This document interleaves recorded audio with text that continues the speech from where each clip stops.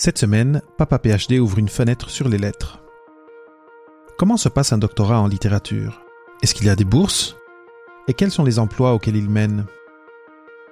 Pour en parler, nous avons aujourd'hui au micro Anne-Hélène Dupont, qui, dans un premier temps, nous parlera de son parcours académique et, dans la deuxième partie de l'entrevue, nous décrira de quoi a l'air sa vie professionnelle aujourd'hui. Après la fin de ma thèse, donc la façon de vendre ma plume, ça a été de dire, regardez ma polyvalence. Moi, je suis capable d'écrire sur un blog, dans un mode très léger, humoristique, dynamique, des phrases très courtes, donc tout le style qui est très propre à la communication en ligne, tout comme je suis capable d'écrire une thèse sur Proust. Bienvenue à Papa PhD avec David Mendes, le podcast où on explore les carrières et la vie après la maîtrise ou le doctorat avec des invités qui ont eu des cheminements particuliers et qui ont des histoires uniques à raconter sur comment ils ont fait leur place dans un monde où les règles sont en constante évolution. Préparez-vous à sortir des sentiers battus et embarquer dans un nouvel épisode de Papa PhD.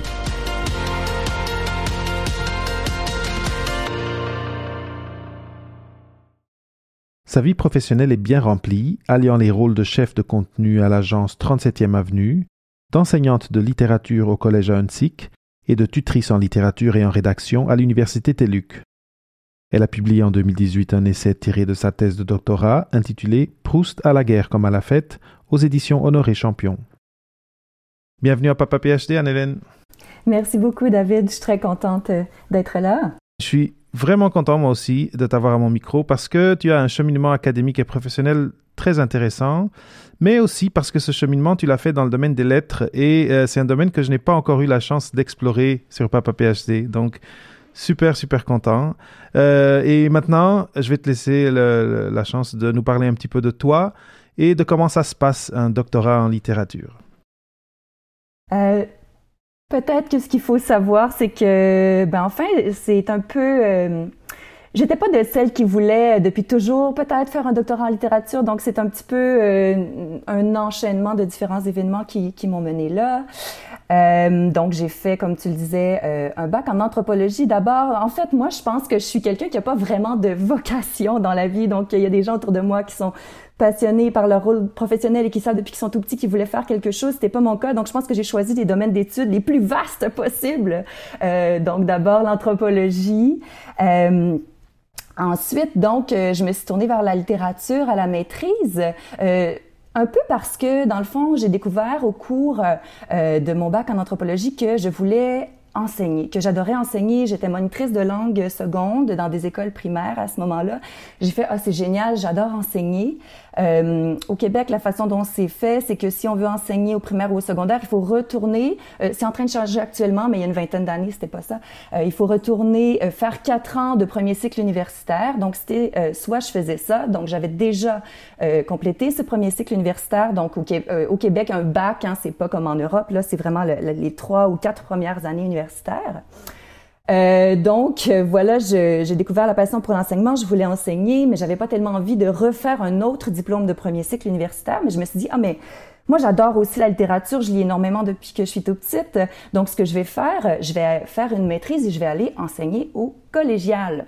Donc, c'est comme ça que après une petite pause d'1 ou 2 années, où j'ai d'ailleurs enseigné, je suis allée enseigner dans une école pour jeunes filles juives hassidiques. Donc, expérience vraiment intéressante sur le plan anthropologique, sur le plan de l'enseignement aussi. J'ai énormément appris. Ça m'a confirmé que j'adorais ça. Je suis allée faire la maîtrise en littérature. Et j'ai fait un stage en enseignement du collégial au collège Huntsic où j'ai finalement été embauchée par la suite. Donc, j'aimais beaucoup ça, mais je me disais, j'ai juste une maîtrise. Ça fait pas si longtemps que j'étudie en littérature. Il y a eu une ouverture, une bourse pour aller faire le doctorat. Puis on m'a beaucoup encouragée. Donc, l'engrenage universitaire, c'est un peu ça aussi. C'est-à-dire que quand on fonctionne bien dans cet univers-là, quand on a des aptitudes, qu'on réussit bien. Et puis, bien sûr, moi, ce qui me motive dans la vie, c'est que j'adore apprendre. Je pense que c'est pour ça que j'aime enseigner aussi. J'adore préparer mes cours, j'adore partager avec mes élèves ou mes étudiants, donc ce plaisir-là d'apprendre. Donc, j'ai dit, dans le fond, qu'est-ce qui me presse à l'enseigner au collégial? Je vais essayer le doctorat, je vais voir si j'aime ça. j'ai cette occasion-là de financement. Et puis, ben, on verra bien. Soit je suis la voie que je m'étais tracée à la base et je retourne enseigner. Ou bon, au bout d'un an, je vois si je continue le doctorat. J'ai eu du financement supplémentaire, donc puis une fois entrée dans le projet, ben j'avais un peu envie de le continuer, de le terminer, même si j'ai trouvé ça hyper difficile, mais en même temps, c'est vraiment une formidable aventure intellectuelle. Donc j'ai persévéré, j'ai voulu finir. Donc c'est un petit peu comme ça que je me suis retrouvée à faire ce doctorat en lettres. Où vraiment, on aura peut-être l'occasion d'en reparler tout à l'heure, mais j'ai vraiment intégré beaucoup finalement de toute ma formation en anthropologie à mon approche des textes littéraires. Donc, je trouve que vraiment le doctorat, ça m'a permis de faire une sorte de fusion entre mes deux domaines d'études. Quand j'ai fini le doctorat, donc j'ai soutenu en décembre 2014 donc il fallait retravailler légèrement la thèse donc au début de l'hiver pour déposer par la suite. Ben en fait, je dois dire que retourner vers le milieu du travail, vers le milieu de l'enseignement, ça a été peut-être un petit peu plus compliqué que je le pensais. Faut dire qu'entre-temps, j'avais été embauchée donc au cours de mon doctorat au Collège Antique pour enseigner, donc comme enseignante. Mais donc, entre-temps, pendant mon doctorat, moi, je me disais, le collégial, il va toujours être là. L'affaire, c'est que démographiquement, il y a eu différents changements qui ont fait que l'horizon professionnel, il s'est beaucoup refermé. Donc, il y a un peu trop... C'est le contraire de ce qu'on observe au Québec, au primaire et au secondaire, c'est-à-dire que il y a beaucoup de profs, mais il y a moins d'étudiants. Donc, j'ai pas toujours de la tâche. Des fois, j'enseigne, des sessions, j'enseigne pas. Cet hiver, je n'enseigne pas. Normalement, j'enseigne en été. On vient d'apprendre, donc on est en pleine pandémie de COVID-19. On vient d'apprendre que la session d'été, elle est annulée. Mais par ailleurs, donc, comme tu le disais, en parallèle, donc j'ai commencé à travailler en encadrement des étudiants universitaires à l'université TELUC, qui est une université à distance, ici, basée au Québec. Donc ça, je fais ça depuis une dizaine d'années, donc je continue. J'ai de plus en plus d'étudiants dans cette université, dans des cours de rédaction, de littérature. Et en parallèle, donc, j'ai développé aussi, c'est ça, une pratique en journalisme, en communication, d'abord comme journaliste et comme rédactrice, et puis maintenant, donc, c'est ça depuis quelques années maintenant, depuis 4-5 ans, je travaille aussi dans une agence où on produit des contenus écrits là, de tout type, journalistique, marketing, vraiment toutes sortes de contenus rédactionnels. Et donc, c'est comme ça que je manque pas du tout de travail, en fait. Et j'ai la chance, ce qui est merveilleux, c'est de m'épanouir dans plein de domaines professionnels en parallèle, finalement. Très intéressant. Et quand je compare à quoi ressemble un doctorat dans le domaine où je l'ai fait, des sciences naturelles ou en tout cas des sciences en général, mais moi, ce que je connais, c'est la bio, la neuroscience, la biologie cellulaire, je remarque que tu as travaillé pendant ton doctorat. Donc, ça, c'est quelque chose qui n'arrive pas ou qui arrive très peu dans le domaine d'où moi je viens. Et on n'a pas ce temps et cette flexibilité ou en tout cas, ça marche souvent pas d'avoir une autre activité à côté. Et ma question, c'est est-ce que ce côté ou cet aspect d'avoir des activités à côté du doctorat et de la maîtrise, c'est quelque chose qui, dans le domaine des lettres, est fréquent ou usuel? Je pense que pour ce qui est de commencer à enseigner en parallèle, donc pour les étudiants en lettres au Québec, c'est très courant d'aller enseigner au collégial. Donc, ce qui est au Québec, donc l'enseignement là, qui vient juste avant le premier cycle universitaire ou qui débouche sur des filières techniques aussi. Donc, il y a les deux cheminements. Et tous doivent suivre des cours de lettres. Hein. Au Québec, c'est obligatoire, ça fait partie de la formation commune. Donc, pour ceux qui seraient pas là de notre petite province. Donc oui, je pense que dans mon domaine, pour ce qui est d'aller enseigner, c'est assez courant. Pour ce qui est de commencer à publier aussi, moi je l'avais peu fait, mais écrire pour des publications un petit peu plus, pas nécessairement grand public, mais en tout cas un télo, donc se faire une plume un peu à côté. J'en vois à côté du cheminement vraiment très universitaire, là. J'en vois pas mal.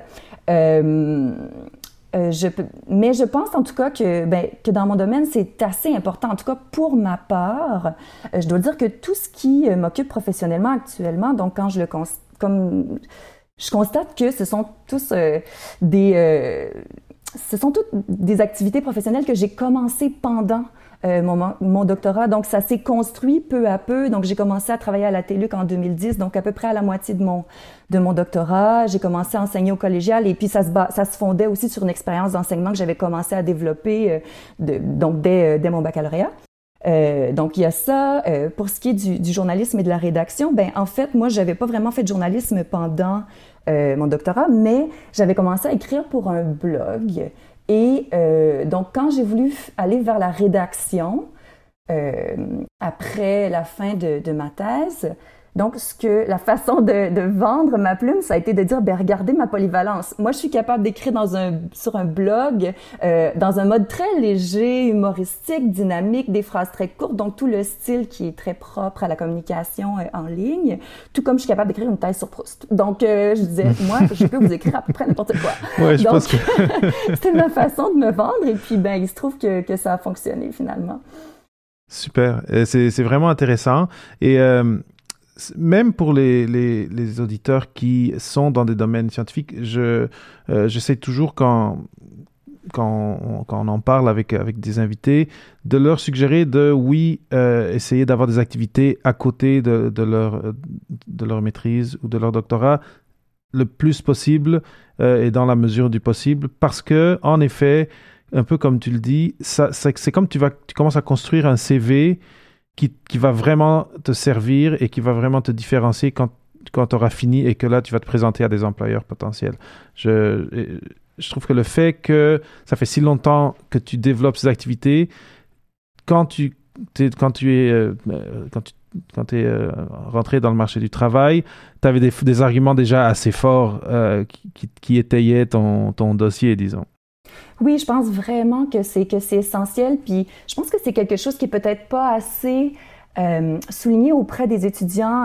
Et c'est normal, c'est-à-dire que les professeurs qui nous encadrent, ceux avec qui on est en contact, ceux qui nous forment, ils ont fait leur carrière dans le monde universitaire. Donc c'est ça le milieu professionnel qu'ils connaissent. Sauf que la réalité des PhD d'aujourd'hui, c'est qu'une petite proportion de ces diplômés-là vont vraiment faire carrière dans le milieu universitaire. Donc, il faut vraiment... Ça fait mal de l'entendre et moi, je pense que c'est même un discours auquel j'étais pas tout à fait prête moi-même, même si je l'ai fait. C'est drôle à dire, hein, mais quand j'étais au doc, donc c'est vrai, c'est sûr que j'en ai quand même rêvé là, de cette carrière-là d'universitaire. J'avais tellement d'admiration pour mes professeurs.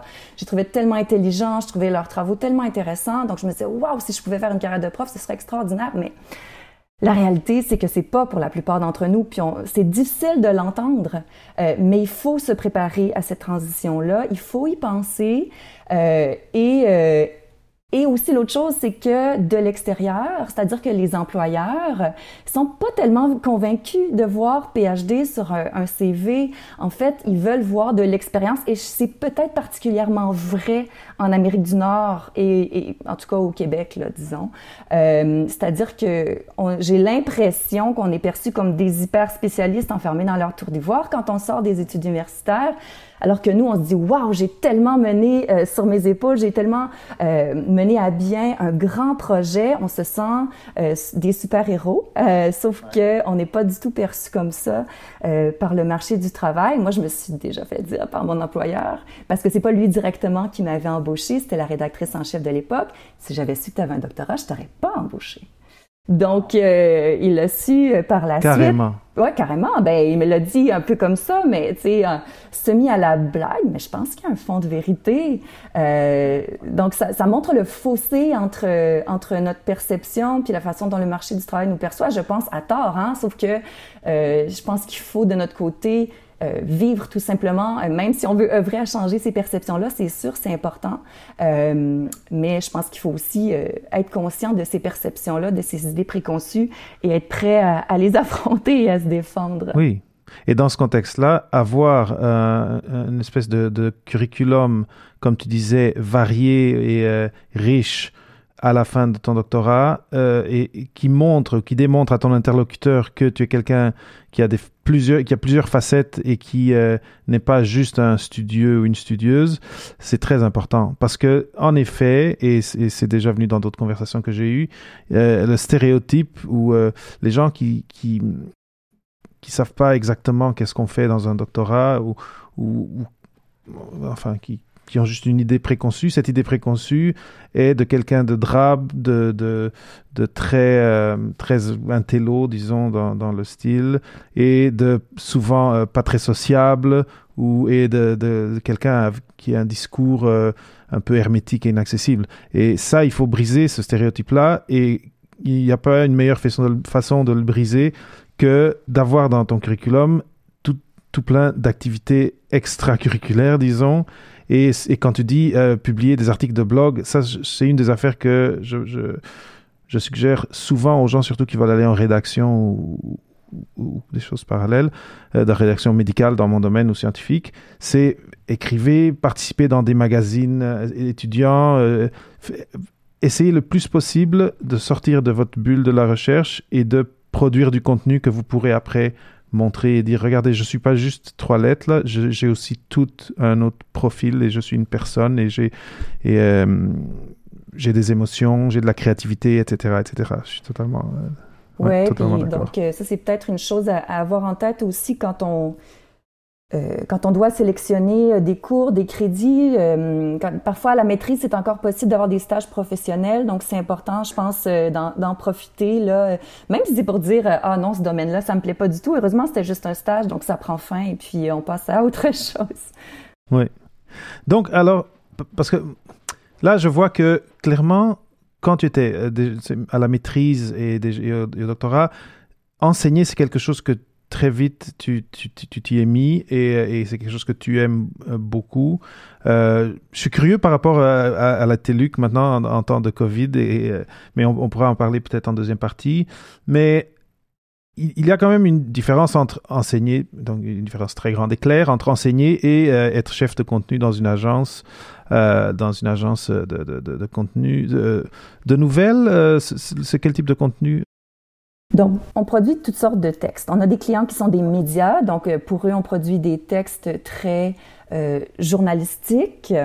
On a aussi des clients donc qui ont besoin de nous faire écrire. On écrit des discours, on écrit des fois des pages de sites web, donc les contenus des sites web, des textes pour alimenter des blogs aussi. Donc, on couvre toute une gamme qui va du plus journalistique, si on veut, jusqu'au plus marketing. Des fois, on trouve des descriptifs marketing, des phrases accrocheuses pour décrire des produits que nos clients ont à vendre. Donc, on fait vraiment toute une gamme de rédaction de textes en tout genre, finalement. Très bien. Et donc, comme tu le mentionnais il y a quelques secondes, de par le commentaire de ton boss, avoir un doctorat n'est pas un prérequis pour travailler dans une agence comme ça. Et même, comme il le disait, peut-être que la tendance serait qu'un doctorat n'irait pas dans une agence comme ça. Maintenant, ma question c'est, avec ton profil je suis en doctorat en littérature, j'ai fait de l'anthropologie, je fais de l'enseignement, qu'est-ce qui s'est passé ou comment ça s'est passé cette transition vers, OK, maintenant je vais trouver un emploi et ça va être dans un domaine différent et ça va être dans le domaine de production de contenu, journalisme. Ouais, des communications. Comment ça s'est passé des communications? Comment cette réflexion, comment est-ce qu'elle est venue? Qu'est-ce que ça t'a fait? Quelle peur ça a pu ou anxiété ça a pu te créer de changer, disons, de terrain de jeu? Si vous appréciez les trajets professionnels partagés chaque semaine sur le podcast et que vous souhaitez approfondir certains des sujets abordés, vous pouvez désormais rejoindre le groupe d'exploration des carrières postdoctorales de Papa PhD sur Facebook. Vous y trouverez des auditeurs qui partagent les mêmes questionnements que vous, mais aussi des invités du podcast qui prendront part à la discussion. Pour lancer la conversation, il vous suffit d'aller sur facebook.com/papaphd et de demander à vous joindre au groupe. À très bientôt! Je me suis tournée vers la rédaction parce que, en fait, c'est ce fameux hiver 2015 où j'avais fini ma thèse, j'étais un petit peu, j'avais à cette époque-là moins d'étudiants à la TELUC, il se trouvait que j'avais pas travaillé au cégep non plus, il fallait que je trouve du travail tout simplement. Quand on finit un doctorat en littérature, une chose qu'on sait faire, c'est écrire. Hein? On sait structurer des textes, on sait écrire dans une langue de très bonne qualité. Donc je me disais soit je vais faire de la révision ou carrément de la rédaction, et puis je me suis mis à chercher des entreprises qui embauchaient dans ce domaine-là. Et c'est comme ça que je suis tombée sur cette agence 37e Avenue qui cherchait des rédacteurs, des journalistes en fait. Donc c'était pour des mandats journalistiques. J'avais jamais vraiment fait ça. D'ailleurs j'étais tellement angoissée les premières semaines, mes premiers mandats, puis il fallait faire très vite, là. C'était 3 textes de 500 mots par jour, et puis c'était vraiment un rythme super rapide, donc j'étais sur la grosse adrénaline, là.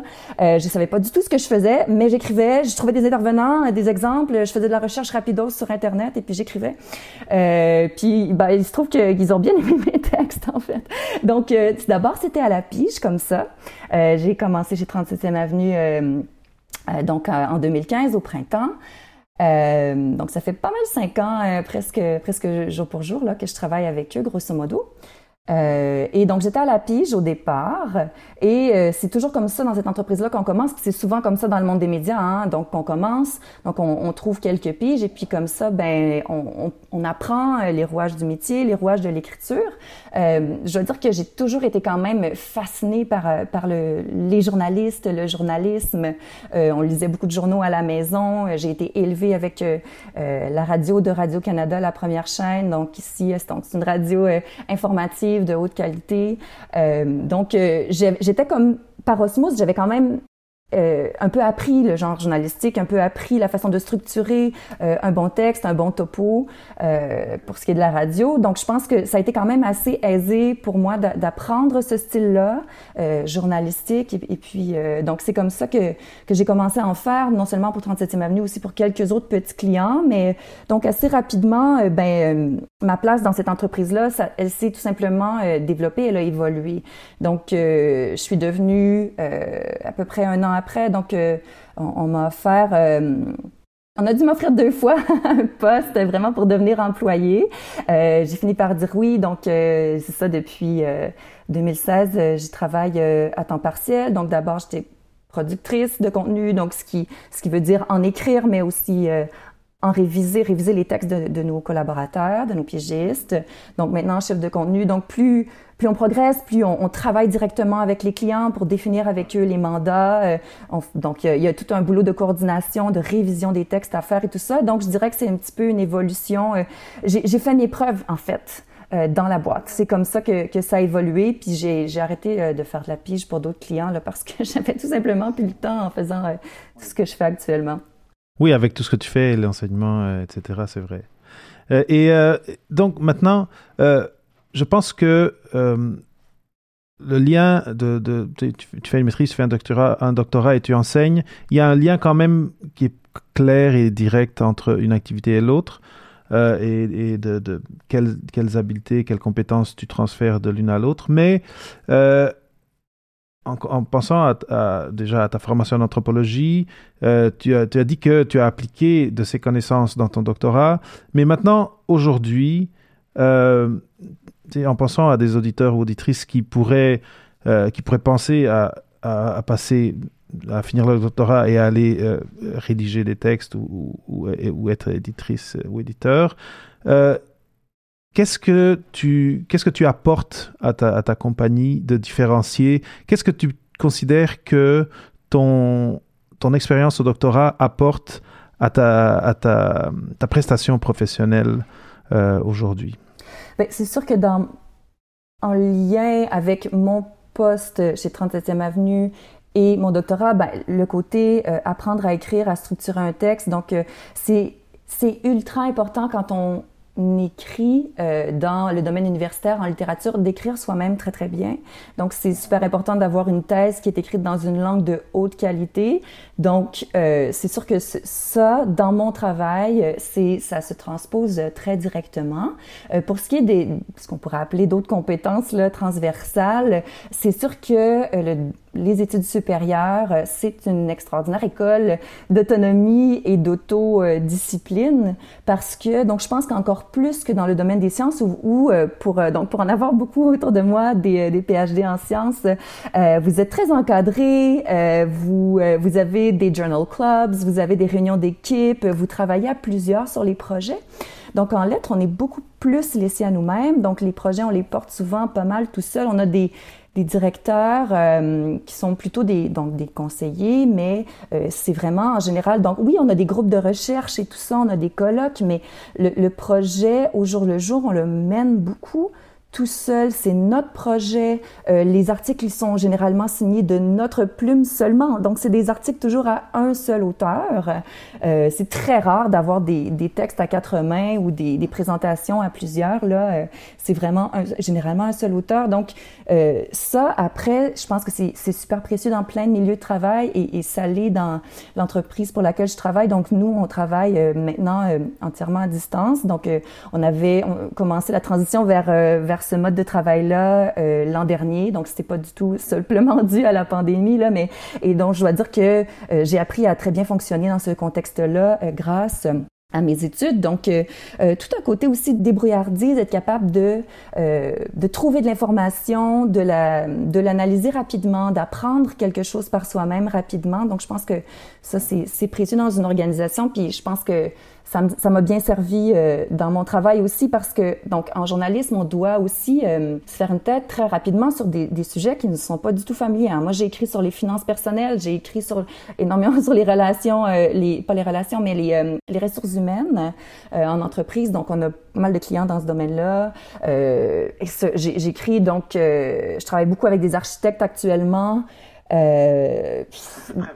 Donc, c'est ça, c'est super varié et le fait d'avoir appris à apprendre dans le cadre des études supérieures, c'est super précieux. Je dirais aussi que, donc moi, ce que j'adore du journalisme et du travail en communication générale, c'est que j'ai la possibilité de parler à des experts dans plein de domaines. Et pour avoir fréquenté moi-même le milieu, donc avoir été parmi les experts, donc, je pense que c'est important de toujours garder en tête, bien sûr, le côté vulgarisation. Donc, c'est ça notre objectif quand on fait du journalisme. Sauf qu'il y a quand même une certaine maturité puis une certaine capacité à parler avec des chercheurs qui est précieuse dans ce domaine-là en particulier. Et je parlais de maturité, puis je pense que ça, en général, et c'est pas seulement vrai peut-être pour le milieu des coms, mais je crois qu'un doctorat, mener à bien un projet comme ça nous amène à développer une certaine maturité. Donc, même si on commence dans un domaine, je pense qu'on dégage quelque chose de, je sais pas si c'est de l'assurance ou vraiment une sorte de maturité professionnelle, voilà, qui je pense est précieuse. Puis je comprends ce que tu veux dire et je trouve ça intéressant parce que j'allais pas poser cette question, mais donc dans ton travail, des fois, tu vas devoir aller parler à des scientifiques ou des chercheurs ou pour vérifier, vérifier des données ou des informations. Et c'est clair que j'imagine que quand tu te présentes et que la personne sait que dans ton bagage, il y a un doctorat en littérature, ça change peut-être le terrain de jeu et l'espèce de rapport de collègue quasiment.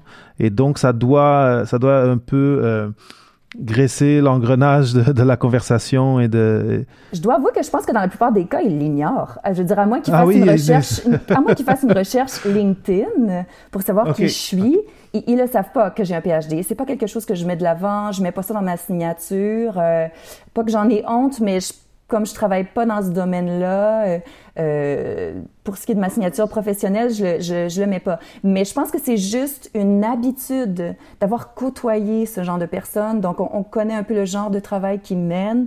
On comprend quand ils nous disent, ben, je peux pas me prononcer là-dessus parce que c'est pas leur champ d'expertise. Ou je pense que on connaît la démarche, pourquoi, d'où ça vient l'information qu'ils sont en train de sortir, comment ils sont arrivés à cette conclusion ou cette statistique, ou etc. C'est pas, ouais, je comprends. Tu pars pas dans une conversation à l'aveugle de tout ce qui se passe derrière les rideaux dans le fond. Et je pense que c'est vrai que ça doit être intéressant pour eux d'avoir un interlocuteur comme ça qui comprend très vite ou qui rentre très vite dans la conversation. Je pense, oui.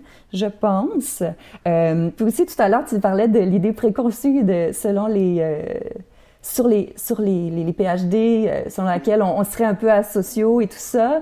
Mais quand même, je dois dire, puis c'est une collègue qui me le faisait remarquer récemment, elle disait, mais t'es à l'aise avec toutes sortes de personnalités, même des gens qui sont plus réservés et tout ça, ça doit venir de ton doctorat. Puis je pense que dans un sens, oui, c'est-à-dire que c'est vrai qu'il y a quand même beaucoup d'introvertis et je pense que je suis une introvertie moi-même et puis donc ça fait que je suis pas mal à l'aise avec ce genre de personnes-là. Donc ça fait que oui, parce que c'est vrai que oui, il y a toutes sortes de chercheurs qu'on côtoie, de professeurs. J'ai eu la chance d'avoir des directeurs de maîtrise et de thèse qui étaient très humains et vraiment merveilleux.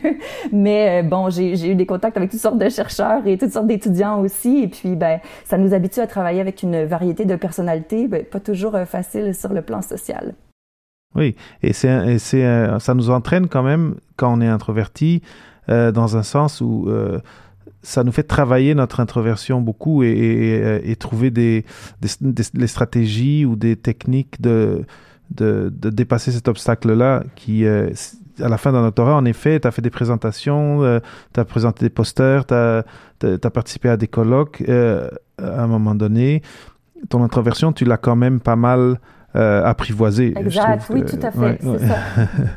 Excellent, et c'est super intéressant ce thème de l'introversion parce que, en effet, je pense qu'il y a beaucoup de monde autour de nous, il y a des gens avec qui on a fait des doctorats qui tombent un peu dans ce profil d'introverti, mais je pense que l'image que les gens ont de l'extérieur, c'est plus qu'introverti, c'est quasiment asocial ou renfermé ou un peu hermétique comme ça. Et ça, comme je disais, il faut travailler quand on veut se présenter comme candidat pour briser ce stéréotype-là. Et comme une des choses, c'est d'avoir fait d'autres choses à côté de son doctorat ou de sa maîtrise, certains. Et après, des fois aussi, s'entraîner à faire des entrevues. C'est une des choses que, si on a la possibilité de le faire, ça peut aider beaucoup. On arrive à la fin de la première partie, mais quand même, j'aimerais peut-être terminer sur un petit point et savoir ton opinion par rapport aux gens qui seraient encore maintenant à la fin, disons, de leur doctorat. Ils ont encore une ou deux années de doctorat et ces gens, des gens qui savent déjà que à la fin du doctorat, ils resteront pas dans le trajet académique, ou du moins ils iront explorer d'autres domaines.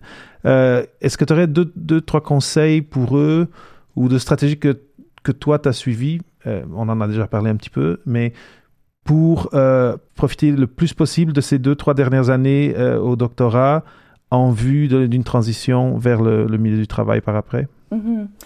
Oui, bien c'est ça, on en parlait tout à l'heure. Je pense que c'est quand même important de commencer à penser à l'après et puis d'essayer de développer d'aller chercher des expériences professionnelles qui sont pas, qui sont hors de la trajectoire universitaire là, habituelle. Les universités offrent souvent des ateliers de préparation à la carrière, puis des fois, ça nous dégoûte un peu là. On veut comme pas penser à ça, dire wesh, il va falloir se vendre, mais je pense que, en tout cas, moi, j'étais une idéaliste, là. Je pensais que c'était une pure méritocratie, ce monde universitaire. Mais il faut savoir que même dans le monde universitaire, il faut être capable de la mettre en marché, hein, sa recherche, puis de la vendre, entre gros guillemets, pas beau, mais c'est la réalité. Donc, même si ça fait mal, ben, je pense qu'il faut quand même se préparer à ce fait-là, qu'il va falloir être capable de vendre un peu nos compétences et puis donc soit aller chercher, donc profiter d'ateliers qui sont offerts par les services d'orientation des universités, essayer de sauter sur quelques occasions. Puis tu sais, des fois, c'est les profs qui nous proposent des petits contrats, mais puis il faut pas trop en faire non plus, bien sûr. Faut pas que ça finisse par ronger tout le temps de rédaction ou de je sais pas, de manip ou peu importe. Mais c'est important d'en avoir quelques petits contrats, dire « Ah, j'ai écrit un rapport administratif, mettre ça dans le CV pour tel programme de financement, par exemple. » Ou « Ah, il y avait un truc grand public. » Ou si le prof te dit « Hey, mais il y a des demandes d'entrevues des médias, peut-être aller parler aux médias, ça peut être une bonne formation. » Donc, essayer de trouver des occasions de tendre des perches à l'extérieur du milieu universitaire ou même si c'est dans le milieu universitaire, comme rédiger un rapport pour un programme de financement de bourse ou peu importe, ben comme c'est un genre de travail qui se fait aussi à l'extérieur du monde universitaire, dans tout le monde de la bureaucratie, ben ça peut être une expérience pertinente finalement. Donc, profiter de l'université en pensant, je pense, à la carrière après, même si on ne sait pas trop où ça va nous mener, puis c'est vraiment normal. Je pense que c'est bon aussi juste de savoir que c'est normal que ce soit difficile. Moi, ça a été un gros deuil. Ça a été difficile de finir la thèse. Puis l'hiver qui a suivi, j'étais vraiment déprimée, là. Mais je pense que c'est normal. Puis c'est aussi une bonne idée peut-être financièrement d'essayer de se mettre de l'argent de côté pour quelques mois parce que la transition, elle n'est pas automatique. Je veux dire, même si on a une bourse de postdoc, imaginons, là, ben, il se peut fort bien qu'il y ait des mois entre les deux où on n'a pas de revenus, où on en a très peu. Puis souvent, entre-temps, je veux dire, moi j'ai eu un enfant pendant mon doctorat, donc on a une famille aussi. Bon, quand on est en couple, on peut encore peut-être se soutenir à deux, mais on veut aussi pouvoir subvenir à ses propres besoins puis à ceux de sa famille. Donc, c'est bon de prévoir un peu financièrement. Puis sinon, pour profiter de la thèse, ou du doctorat, c'est aussi ça n'a pas tellement rapport avec préparer la carrière, hein, mais puis le contexte actuel s'y prête peu, mais quand même, c'est vraiment une belle occasion de voyager, puis ça faut en profiter parce qu'il y a des bourses de financement pour voyager, puis pour rencontrer des gens, puis c'est des beaux contextes pour voyager parce que c'est pas juste du tourisme, c'est rencontrer plein de gens intéressants. Donc, si la pandémie peut finir puis que les avions peuvent recommencer à voler, bon, c'est pas très bon pour l'environnement, là, mais puis je suis vraiment pour qu'il y ait plus de colloques à distance, en fait, là, pour le plan environnemental. Mais ben, moi, j'ai fait une année, donc, d'échange à Paris, puis j'ai vraiment trouvé que c'était une expérience extraordinaire. Donc ça, c'est pas des allers-retours en avion, c'est une année à l'étranger, puis ça a été vraiment une expérience unique, là, que le doctorat m'a permis de vivre, et puis ça, j'en suis ravie. C'est plein de bons conseils. J'espère que les auditeurs prennent note, parce qu'en effet, Anne-Hélène a touché à plein de points que, surtout quand on finit, on termine, on prend conscience de « ça, c'était cool, ça, c'était cool, ça, c'était cool ». Donc, merci. On va prendre la pause. On va arrêter la première partie. Et en deuxième partie, j'aimerais parler de quelque chose que tu as mentionné maintenant, qui est les gens que tu croises, un peu le réseautage, mais c'est ça sera pour la partie 2. Avant de terminer l'épisode, j'aimerais m'adresser à vous qui avez envie de lancer votre podcast. Mon ami et collègue podcasteur Marco Bernard offre dans son Académie du podcast des formations et une communauté en français qui vous permettront de réaliser votre projet dans les règles de l'art. Alors, rendez-vous sur papaphd.com/podcast101, donc podcast 101, si vous désirez lancer un podcast personnel et que vous partez de zéro. Ou sur papaphd.com/podcastpro, si vous êtes entrepreneur, créateur ou créatrice de contenu et que vous voulez lancer un podcast avec des objectifs bien précis. Merci de votre écoute et à demain pour la deuxième partie de l'entrevue. Merci d'avoir écouté un autre épisode de Papa PhD. Rendez-vous sur papaphd.com pour les notes d'entrevue et pour d'autres sujets de réflexion à propos des choix de carrière après la maîtrise ou le doctorat. Ça me fera toujours plaisir de partager des histoires inspirantes, des nouvelles idées et des ressources utiles sur le podcast. Donc assurez-vous de vous abonner sur iTunes ou sur la plateforme de votre choix pour être à jour avec nos thématiques et pour connaître nos derniers invités.